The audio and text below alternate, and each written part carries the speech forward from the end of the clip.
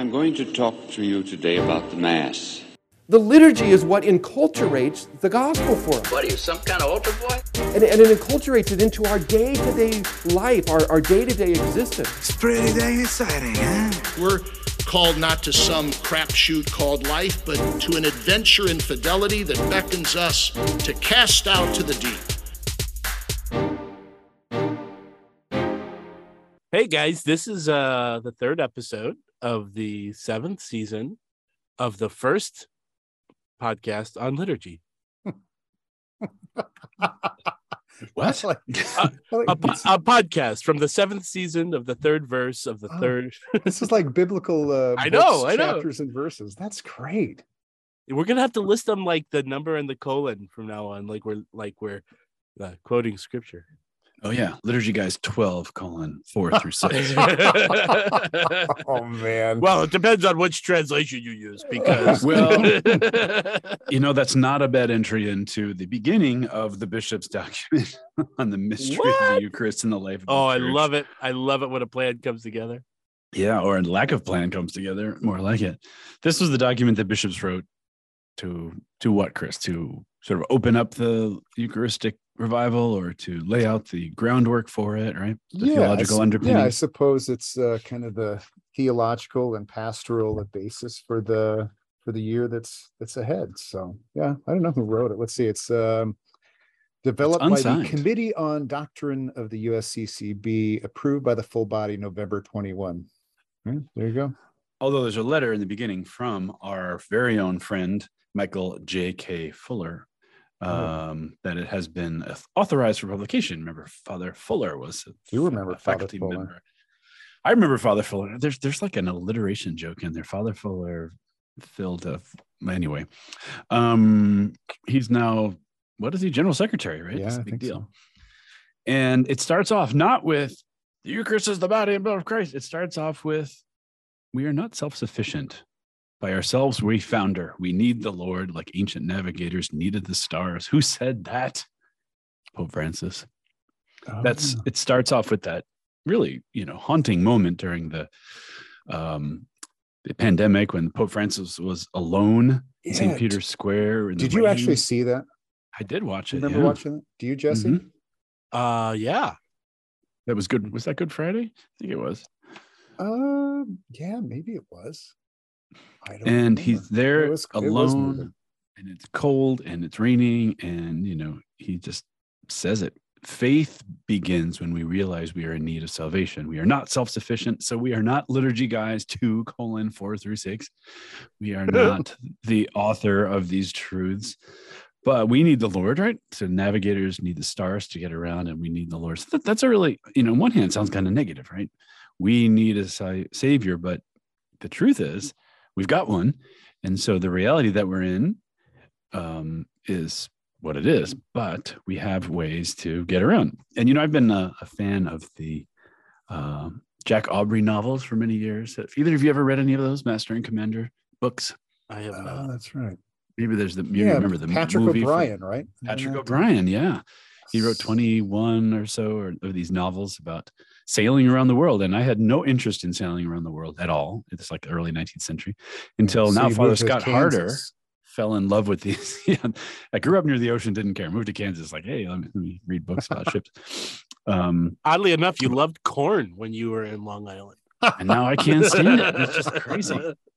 I used to like pizza when I was in New York too. Then I ate pizza from Kansas and doesn't quite cut it.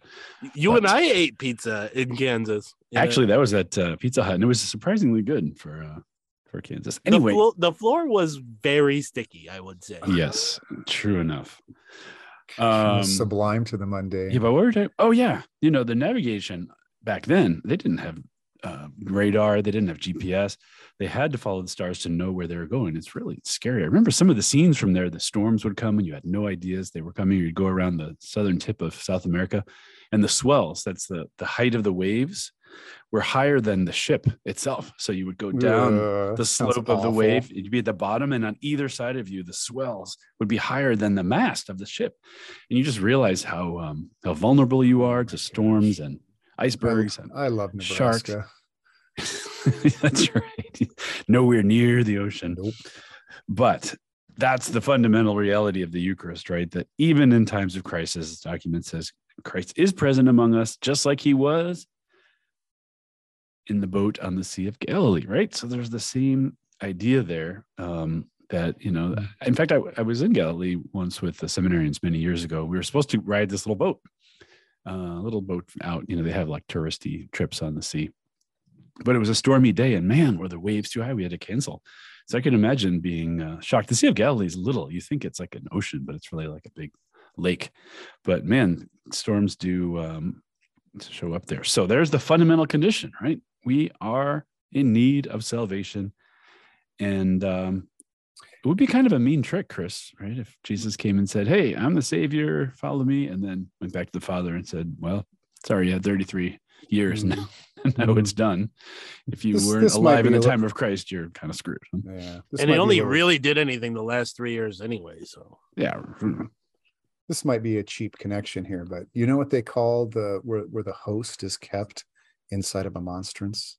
The Luna? The Luna. Yeah, because imagine a little moon-shaped, like a crescent moon, that holds up the host in an upright position. So I don't know, when you're talking about the stars, which I guess would be Stella, but it reminded me of kind of these celestial bodies that here you are in this stormy sea, and you have to look towards the heavens to the stars and perhaps the moon to kind of see your way through. Anyway, he doesn't say that. That's my own. Yeah. Well, yeah, and I'm in a moonless night. You realize how dark it is, and in a full moon, you can actually, see yourself, and you can see threats that are coming if you're camping or whatever. So, this idea that, if Christ is like the sun and the moon reflects the light, there's all these beautiful images of the moon and the cosmic things in general. But here's the point, right? Not too complicated. Christ says, "I'm going back to the Father, but, loser kind of lame-o things are going to happen after I go." Chris, Jesse, is that what he said? No. I'll just send you some mentioned in this document. I don't know, Dennis. Teach me. I don't know. I know nothing. Some third-rate version of myself will come and keep this going. No, even greater things than this, than you've seen here, will happen. So they make the point that John Paul II says the ongoing presence is repeated to us in the words of Christ. "I am with you to the end of the age." Not the age is, but the idea that Christ's reality is in a different mode now, but not gone, right? So when we talk about real presence, it's not really an orthodoxy cherry picking test to say, are you orthodox enough if you believe in the real presence? You have to think about that word presence. And I know you both know my favorite quote from Eve Congar about the presence of God. Do you remember? Season 4, 3, 2, 5, 6. Something about being in the presence of holy things bestows holiness or something. Yes, it's a microwave of God. The presence of God is holy and confers holiness, right? So if Christ wants to make us holy, at least by the Old Testament standards, you have to encounter the living presence, the real presence, what they call the risen Lord in the midst of his own people. So we watch the Easter special, you see Jesus walking around and he looks like a person and he's healing people. And oh man, if we only had that. Well, we do have that, except we have it now in the form of the church as the mystical body of Christ. What are some of these other presences of Christ? Oh, that reminded me though. I mean, the real presence of Jesus was walking around on 2 feet 2,000 years ago. A lot of people saw him. They didn't recognize the real presence in the incarnate Christ 2,000 years ago. So yeah, it'd be kind of cool to be there 2,000 years ago, seeing him walk around as well. Not everybody believed then, so this is not a new thing, Well, that's kind of the Emmaus story, which is really kind of a really amazing thing. They're like, "Are you the only one who hasn't heard what happened?" And he's like, "I am the guy that did that." Mm-hmm. Yeah. Well, right. Go ahead, Chris. Well, it's just, I mean, that. Maybe we'll talk about this year that was it Ecclesia de Eucharistia that John Paul wrote, or maybe something. I mean, the church had a year of the Eucharist not that long ago. John Paul II died during it. Is that 2005? It's 2005. we're in the midst of a year of the Eucharist. So this is something a little bit different. This is just localized to the U.S. dioceses. But so it was either that encyclical or something he wrote at the beginning of it is, the image of the disciples on the road to Emmaus was kind of the image of the Eucharist in the age of the church today, because Jesus was walking next to them and they didn't recognize him. It was only in the Eucharist that their eyes were opened and they recognized him in the breaking of the bread. So if you want to see Jesus today, the real presence of Jesus today, the place par excellence to see him is in the Eucharist. Not to mention the Johnson farm as well. There's a lot of Christ-like living going on there. On a good day. Yeah, I would think that if Jesus came back to earth, he'd probably settle there and with you guys. Wow. How is this presence going to be given? Of course, there's all the Old Testament prefigurings. There's Adam as the gardener, there's Christ as the new gardener, there's bread and wine, and there's the desert, and there's Melchizedek. There's a million things, right? And all these different sacrifices in the temple, grain and incense and animals, and some of them are eaten and some of them are burnt. And there's Passover, and there's bread and wine, victims. God's presence and gratitude to God is made through the offering of a victim and ritual and all of that stuff. So why would it not make sense that Christ says in the form of the ritual of Passover, this is my body? And as we said at the end of the last time, you have to give it to someone in the way that's proper to them. You can't eat human flesh. So he says flat out, right in John, unless you eat the flesh of the Son of Man and drink his blood, you do not have life in you. Wow. Quoting St. Thomas again, Dennis, doesn't he say that which is received in the mode of the receiver? Yeah. Oh, that's right. Yeah. So if God's going to give himself to us, he has to do it in such a way that we who are receiving him can do it most, powerfully and fruitfully and efficaciously, like eating. Yeah. Hey, that's good, Chris. Yeah, you have your moments. Following your lead. That's right.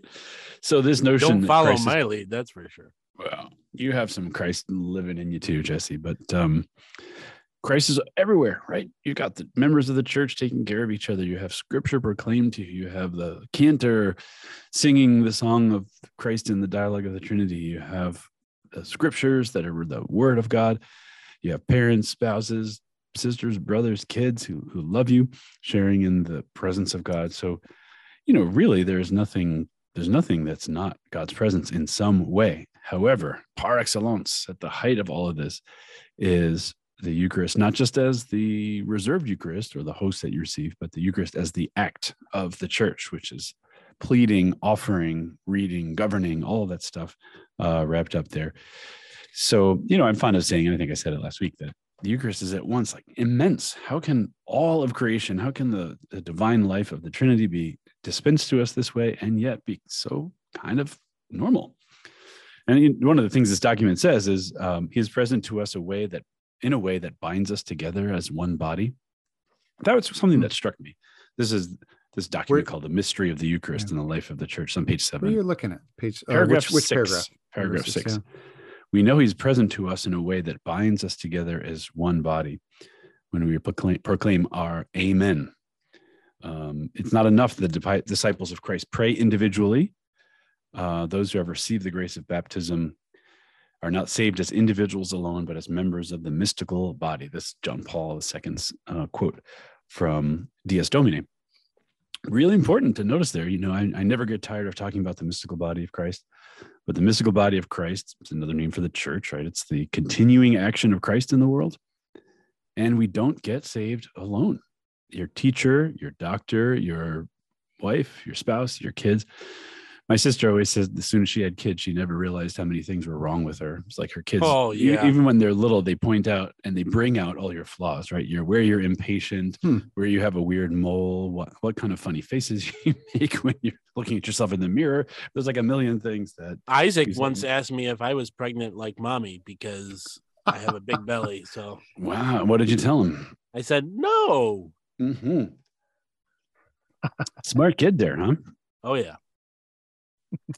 So we find all these things together. We come to these things together. Yes, Chris? No, just that reminded me of something. Who Janet Smith is? Theologian. Yeah, the Theology of the Body lady. Humana Vitae. She did a lot on Humana Vitae. She was a teacher of mine at University of Dallas once, and she's consecrated virgin. But she would say about having kids, and this is what I thought you were going to say about your sister, or what reminded me of that is once you have kids, you become more invested in, she didn't say the mystical body, but in society, right? Because as a single person, maybe you can attest to this, Dennis, I don't know. I mean, if you're a single person, you don't have kids, who cares about playground equipment or like crossing guards or who's the school system? Or who's elected sheriff. I mean, I know single people don't want their cars, broken into either, but once you start to have children, all these things are of interest to you. And so I don't know, so kind of just a natural social sort of way to make the same point about how all of us is, saved together, we thrive together, we fall together. And the Eucharist, I think, is a great, even just the nature of bread anyway. This is, that song from the Didache, Father, we thank thee who has planted, and but the grain is gathered from among the hillsides to make kind of a single loaf. So I mean, just the kind of the natural meaning of grains coming together into one finds sort of its supernatural fulfillment in the Eucharist. But anyway, yeah, I mean that's the classic notions of wine and grains too. They have to be crushed, right, and then they're added together with water, and then yeast makes this kind of magical thing. It's like resurrection. It's like the flour has this kind of pneumatic experience, the pneuma, the spirit that fills it up. Same thing with grapes. They get crushed and they're little blood-like juice. Yeah. And then they release gas Did your son ever ask you about that too? If you were like, if I released gas? Yeah. Danny, are you fermenting? Dennis. Well, no, even they apparently in other pagan cultures or whatever, other religions, I guess I wanted to say, bread is a very common element used in that, because it kind of signifies in itself kind of death and resurrection. So you take a seed and you put it in the ground, and then it starts to germinate and it starts to rise, and then it gets harvest, then it gets crushed and it's just going down, and it gets rises and it starts to bake and it gets crushed by teeth again. So kind of if you wanted to trace the history of a particular seed, it's this story of deaths and resurrections and deaths and resurrections and deaths and resurrections. So by the time you get, say a consecrated host, at Mass, even just the bread has already telling a story, like the wine, is telling the story of dying and rising and dying and rising and dying and rising, just on the natural level before all these things happen supernaturally. That's deep. But, and let's not forget about the manna in the desert and the bread from heaven. Right, all these precursors, so that we would know these gifts from God, this bread of angels. Remember the showbread in the temple, which are these round loaves of bread brought into the presence of God and made holy, because the presence of God is holy and confers holiness. That's the phrase from before. And so, wow, you have centuries, thousands of years of preparation. And then Christ says, oh, by the way, I'm that. And that, it's got to be an amazing thing to think of, that all the preparation that God gave, he could have prepared people in like 10 minutes, right? Hey, by the way, this is the deal, do it or else, or some scary image of God in the sky with lightning and thunder. But it's long and slow, and we learned every lesson about Christ in the meantime. Someone was asking me recently about the cosmos. Why is it so big? And there's only one little earth in it. Illogical. It's for God to make a cosmos so big. But what does it tell us? How important we are being so. Yes. I mean, Nailed it. But also how great God is, right? He can make this gigantic place. I've mentioned this before, but something I heard a talk by Father Nicanor Austriaco, who does a lot on Darwin and Catholicism and bringing them together and evolution and all that. And he said the reason there were dinosaurs was, do you remember? So that we could have gasoline? Nope. So that we could know that God could make dinosaurs, right? But it wasn't fitting for us to live on the earth at the same time as dinosaurs. So if we never had found those bones of the dinosaurs, then we would know less about God, because he could make dinosaurs, right? If we didn't know how big the universe was, we wouldn't know the greatness of God, that God is even bigger than the biggest thing that we can imagine. So you're saying Land of the Lost was not a real thing? Oh, that was one of my favorite shows as a kid. I was always scared to death about those sleaze stacks. Do you remember? You were too young, Jesse. Living in the land of the lost. No, I know it. Well, that was the remake that you watched. This was In the Land of the Lost, Father Will and Holly. Wait, mine was the remake expedition that I watched when I was a kid? The greatest earthquake ever known. And then they go falling. It was like the worst. They made a movie graphics, about too. it like, I don't know, 10 years ago. Yeah, I know. Well, they had these little lizard people who lived underground. They were called sleesteks, and they walk around going, and they scared me to death. We might be getting a slight bit off topic. Yeah, true enough. Okay. Look what you did, Chris, there. I knew that you liked this show. But the Eucharist, magnificent, extremely sublime, unbelievable, highest possible even thing that we can think of. And at the same time, this very ordinary looking stuff that's fitting for us. And Christ equated himself and his body with the bread. So that's how we, or the appearance of bread, that's how we start with this, right? We need a savior. Christ wants to save us. In order to be the savior, he has to be present to us. He was here 33 years, but that was not, nothing more than that. So how does he stay with us now in the church as the mystical body, which is a corporate entity? We help each other. Certain members have gifts that other members don't. Ordained, not ordained, bishops, regular folks, preachers, teachers, all that stuff that Paul talks about, so that Christ can give himself to us and bring us to salvation and kind of spiritual health. You know about the word salvation, Chris. Tell us about salus. Oh, well, just means wellness. Salve, yeah. Salve, health. Yeah, health. But Fagerberg would always say that, when you get a cut or a burn or something, you put salve on it. You put salve on it. Salve on it, yeah. Salve. And so the root of salvation is this salve, this, this unction or anointing of Christ's Spirit that brings healing and restoration, strength and whatnot. Is that where you're going? That's where I'm going. And, what is our fundamental illness? We have our little cuts and bruises and diseases and even big diseases, but our fundamental illness is we're not fully divinized. We're not fully sharing in the glory that God wants to give us. That's our fundamental sickness. And so Christ wants to heal us. So you have this food of salvation, which is a food of healing. And Christ had to give it to us some way. He identifies it with himself. He offers himself as a sacrifice. He joins us into his mystical body. So therefore we can offer ourselves as sacrifice to the Father. And then we can share in that reality. And then the Eucharist, as we receive it, is the culmination of the fulfillment of this larger thing called the Eucharist, which is the rite of what we call the Mass, I guess, most of the time, or the celebration of the Eucharist. So traditionally, if you had rites of sacrifice of some kind, you would always eat the victim. That was the communion, right? The common union, or the coming together in one. So I never get tired of my deceased friend, Jean Honey, right? But he makes the point that in the ancient world, the priest would identify with the victim. He would put his hands on the ox's head or something, and then he would send the victim into the spiritual realm. He would be made sacrificed, made holy, made consecrated into the spiritual realm. But he couldn't go there because he would literally die. So the animal would take his place, and then you would eat the animal because it had been sent to the holy place of heaven and made holy and then brought back to earth. And then when you had communion with the animal, it became the bearer of this consecrated reality because it was sent into the presence of God, or the gods, as they would have thought. But it was always by way of substitution. Now we have Christ who doesn't have to substitute, right? Because he's it. He's the offerer. He's the victim. In a sense, he substitutes for us. There's a lot of laying on of hands, in Christianity. And so the Last Supper is when it's instituted as an everlasting sacrifice. Sounds kind of crazy. I see your brows are furrowed, Chris, there. I don't know if you're furrowed about something else, but. No. I'm looking at number 9 here where it talks about. Oh, I'm still on number 8, but. Oh yeah, sorry.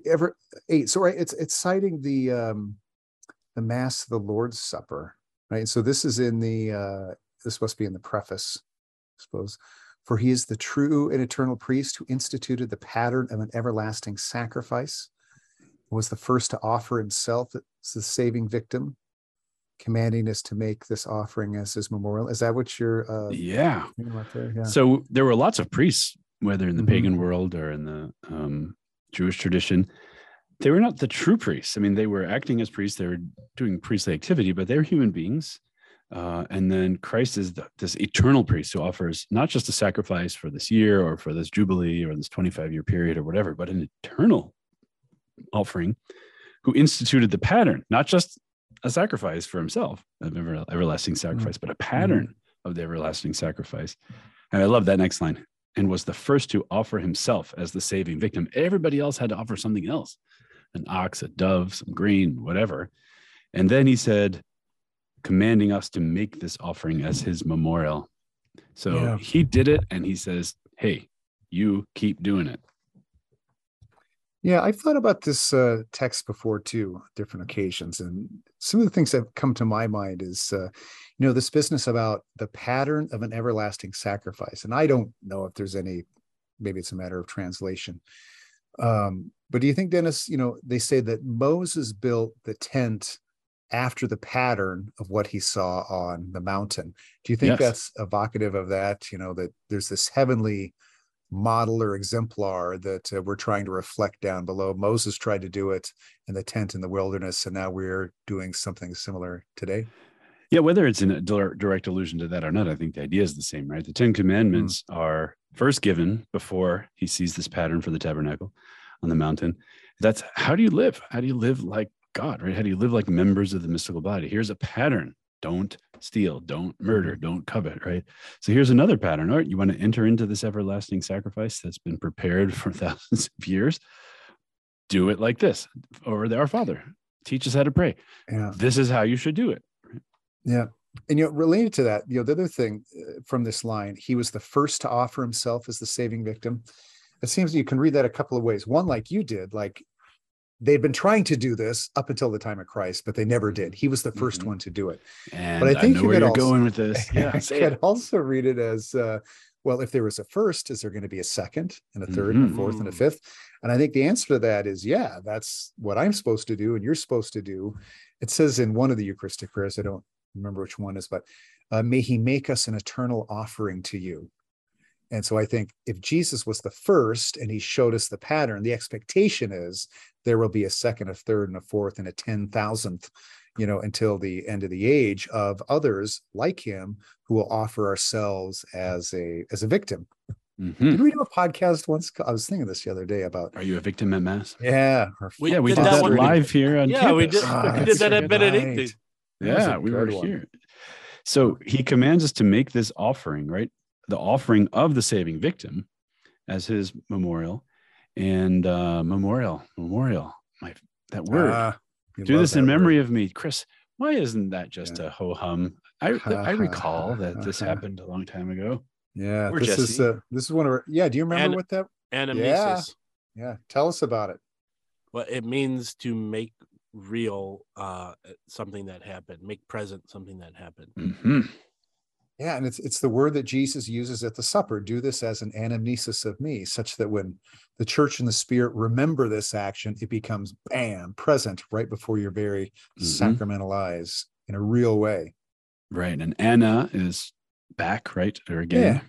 Yeah, to carry back or again, lead back, and that mnesis is to remember, like your mnemonic device. So take that memory and bring it back again. In an efficacious and true and real way. Okay, so there you go. This is the plan. Christ sets the pattern, and we eat his flesh that was sacrificed for us, because the victim was the one offered, and it was sent into the heavenly realm. Then its flesh was the bearer of that heavenly reality, and the people were strengthened or made holy, and we are made strong as we drink his blood that was poured out for us. We are washed clean.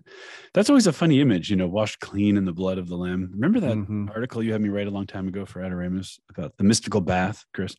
Oh, yeah. It's so great. Crazy late medieval painting of this big vat of blood.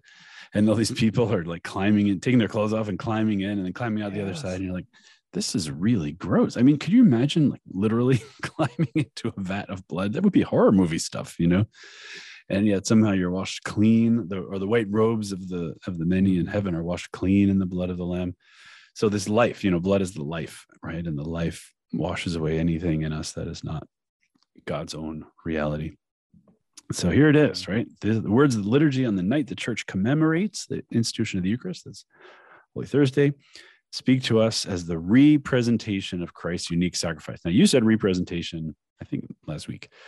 What's that about, representation? Can we just like watch a PowerPoint show? That's a representation, right? Or a Passion Play, or a Jesus of Nazareth movie, or Mel Gibson movie. Yeah, that's the real, that's one of the things that's certainly difficult to understand, is that what the Mass is not, a power play or like watching the Passion of the Christ, but the one single. Do you mean a Passion Play, Chris? You said power play, which it kind of is, right? Yeah. Not to be confused with a Passion Point, which is a new Microsoft product. Oh, anyways, wow. Where's my cricket? We haven't had crickets yet this semester. Michael, can you give us some crickets on that? Okay. Go ahead, Chris. Go on with your power play. Oh man. Yeah. So once upon a time, Jesus had the sacrifice, and at Mass, he's not re-sacrificed. He can't be re-sacrificed. 2,000 years ago, you could separate his body from his blood, from his soul, and he'd die. He did, but he can't do that anymore. He can't die any longer. So at Mass, it's not a re-sacrifice, but you have the same victim. You have the same altar in a certain sense, the cross. You have the same priest who's making the offering. So that same thing that happened 2,000 years ago is kind of plonked down, isn't the theological term, but it's made present. It's represented again under the form of sacramental signs and symbols, but it's really truly before our very eyes. And that's really hard to understand how that's the case. Right, because it doesn't look so much like the bloody sacrifice of Calvary. But that's okay, right? Because remember, that bloody sacrifice of Calvary is only one aspect of the Paschal mystery.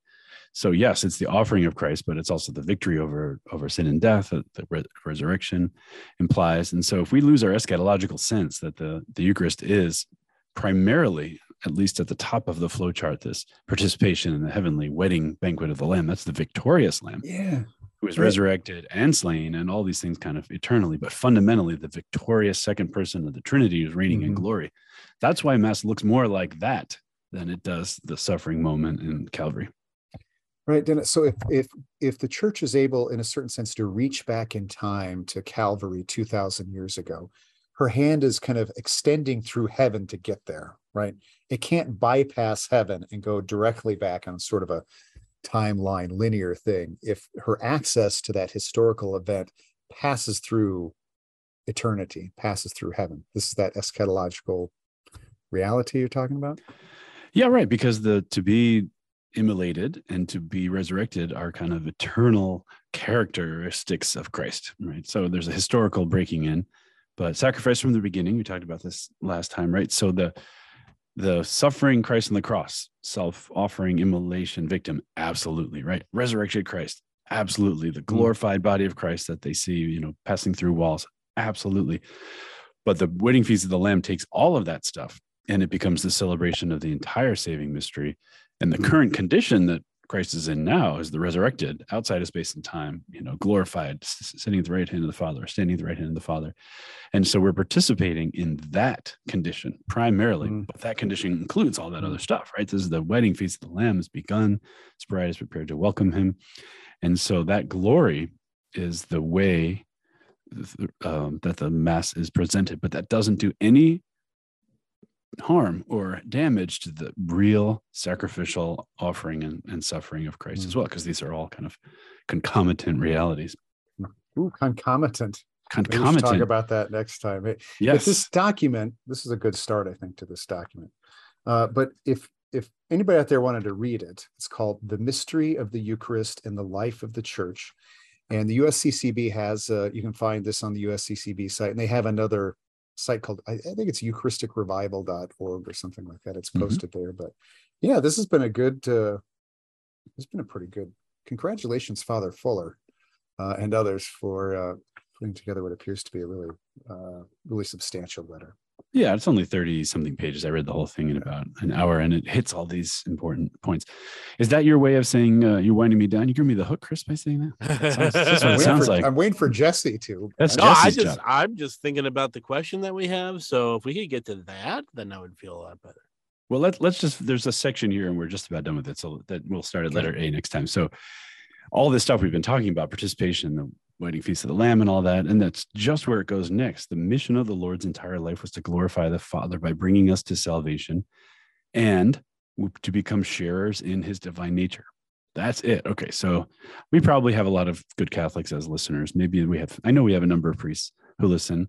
And we did a Pew study on our listeners, and only about 47% are Catholic.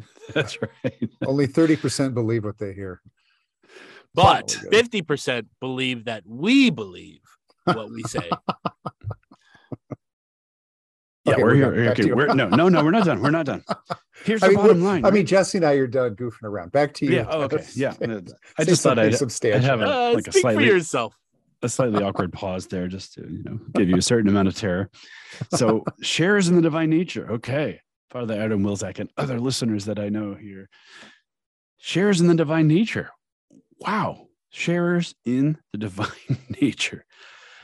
Christ took humanity into divinity so that humanity took humanity into divinity so divinity could be brought. Anyway, you know what I'm trying to say, right? God became man so we could become God. That's the idea. Yeah. But now this would be a great Pew question. How many Catholics believe that by receiving the Eucharist, they become sharers in the divine nature? That's what I was getting at before, Chris. Now that I think would be unfortunately way too low, and that's very sad because that's the real message. So awesome. That's the real message. The last section of this last sentence of this section is they quote from Laudato Si from Pope Francis. Creation is projected in the Eucharist. Creation is projected toward divinization, toward the holy wedding feast, toward unification with the Creator himself. So remember, Christ took all of creation on himself, returns it all to the Father. So if you're out there and you're like really into social justice, well, you know what? The best way to become socially just is to convince everybody to receive the Eucharist, to be transformed by divine life. You're interested in the ecology? The best way to help that is to offer the world to the Father through the headship of Christ in the Eucharist, to receive the Eucharist yourself, become holy and not just a political radical, and to participate in this joy, to be unified with the Creator himself. Man, to be unified with the Creator himself. This is the method. It's appropriate to us. It has a long history, and it's available every day. And do I have to go to Mass? Is it a holiday of obligation? Imagine if winning the lottery is like, is this a lottery winning day of obligation? It's like, no, absolutely not. This is opportunity day. And the Eucharist is the way that's given to us principally. All right, now you can do whatever you do to wind us down. Hey, Jesse. I think we should go into the next section. What else is that? No, I'm just kidding. I think the next section starts paragraph 10. We have a liturgy okay, so we went through 9? 9, if anybody's scoring along at home. Okay, awesome. All right. So do we have a liturgy question, Jesse? Something to rescue me from Chris's bloviating? we do have a liturgy question. Let's great. Let's read it, I guess. Mail call! Mail call! Oh, Moses, why do you question me? Why do you care? Today, we have a similar debate over this. Anyone know what this is, class? Anyone? In my case, sir, the question is totally without meaning. All right, this question comes from Kunigunda. Kunigunda says, hello, liturgy guys. Hey, Kunigunda's back. Yes. She says, hello, liturgy guys. I was wondering, with all of the parishes closing, is there an official ritual for closing a church building? I get this question with some regularity. Do you, Dennis? I know you write on the order for the dedication of a church and altar. Is there a chapter in there about that? Decommissioning, right? Isn't that what the phrase I'm is? usually involved in the building of churches, but yeah. I'm involved with the closing of churches. That's why you're more popular than I am, Dennis. Mm-hmm. Well, there's a lot of reasons. You're a church closer and I'm a church builder. Okay. Yeah. Anyway, what's the answer here? This is like a legal thing. So yeah. Well, what do you think, Jesse? Do you think there's a rite for the closing of a church? I don't think there's a rite. My guess is that there is a process by which you can decommission something, but I don't know that because a rite would imply something that of like sacrality. That closing a church or decommissioning a church seems like the opposite of that. So I don't know that we'd call it a rite, but I could be wrong. Yeah, no, I think you are correct. That there is no official rite for the closing of a church, but I think a lot of the faithful, and probably a lot of pastors too, kind of feel the absence of such a thing when the bishop comes to celebrate the last mass in the church. So I don't know. I think they need it would be helpful, I think, if there was sort of a funeral for a church building or something like that, where the last mass is celebrated. But there's not.